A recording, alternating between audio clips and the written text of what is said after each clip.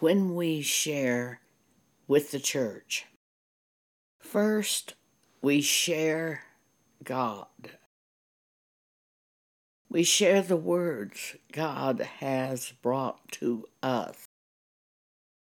We share those things God has spoken to us, and we share what God has done for us. By these things, we edify the church and honor God. As a new Christian, God worked with me as I read the Bible, showing me certain scriptures and showing me the meaning of those scriptures and how they applied to me. Here is one example. Matthew chapter 16. When Jesus came into the coast of Caesarea Philippi, he asked his disciples, saying, "Whom do men say that I, the Son of Man, am?" Verse 14. And they said, "Some say that thou art John the Baptist, some Elias, and others Jeremias, or one of the prophets." He saith unto them, "But whom say ye that I am?" And Simon Peter answered and said, "Thou art the Christ, the Son of the living God." And Jesus answered and said unto him, "Blessed art thou, Simon Bar-Jonah, for flesh and blood hath not revealed it unto thee, but my Father which is in heaven. And I say unto thee that thou art Peter, and upon this rock I will build my church." Jesus was not saying Peter was the rock. Jesus was showing us that the word that comes down from heaven to us is the rock. And we can build safely upon that word that comes down from heaven to us. For it is not of man, but is from God. So when we share something with the church, we are sharing what we heard from God, not our own opinion. Usually it's not our own opinion. Sometimes we can share our own opinion. Paul made it perfectly clear that what he was about to share was not of God, but what he thought it was right. When Paul shared his own thinking about something, he made it very clear that it was his opinion. 1 Corinthians 7, start at verse 12. "But to the rest speak I," Paul says, "not the Lord." He is saying, this is my position, my opinion on this matter. And sometimes Paul would say, "But I think I have the mind of the Lord on this issue."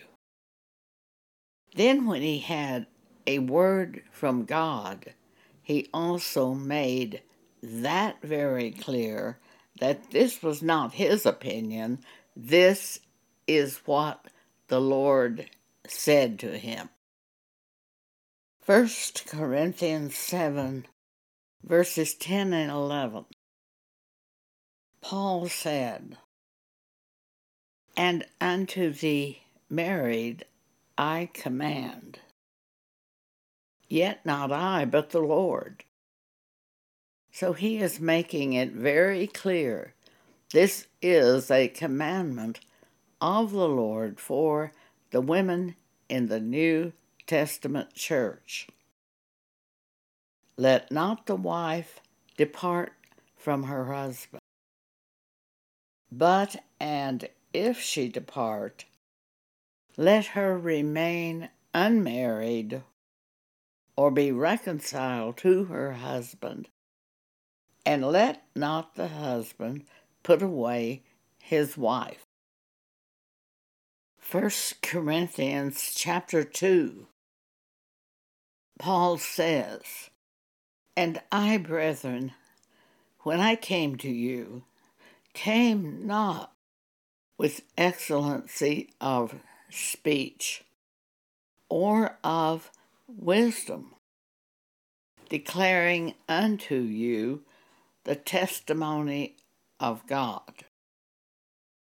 Paul came to the church to share Jesus Christ, to share God. He didn't have to be clever in the ways of man, for the power was in what God had done, and the power was in what God spoke to him. So he simply shared that and let God do the work. Verse 2, Paul says, "For I determined not to know anything among you except Jesus Christ and Him crucified. And I was with you in weakness and in fear and in much trembling.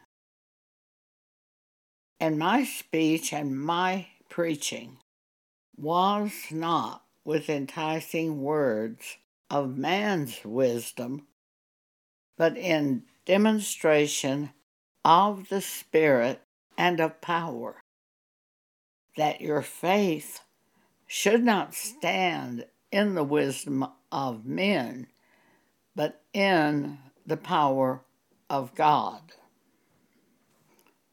When we speak to the church, to edification, to education, to comfort. We warn the church, we teach the church, we comfort the church.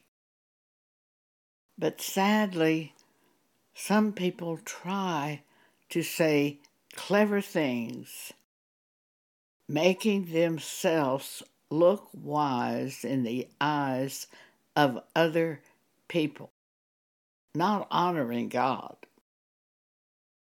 When we speak to the church, we speak what God has shown us, honoring God. Always I check myself by this: will this edify the church?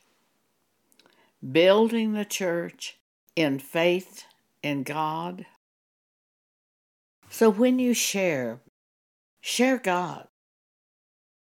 Give them an opportunity to see God through that which you share. God told me this. God showed me this.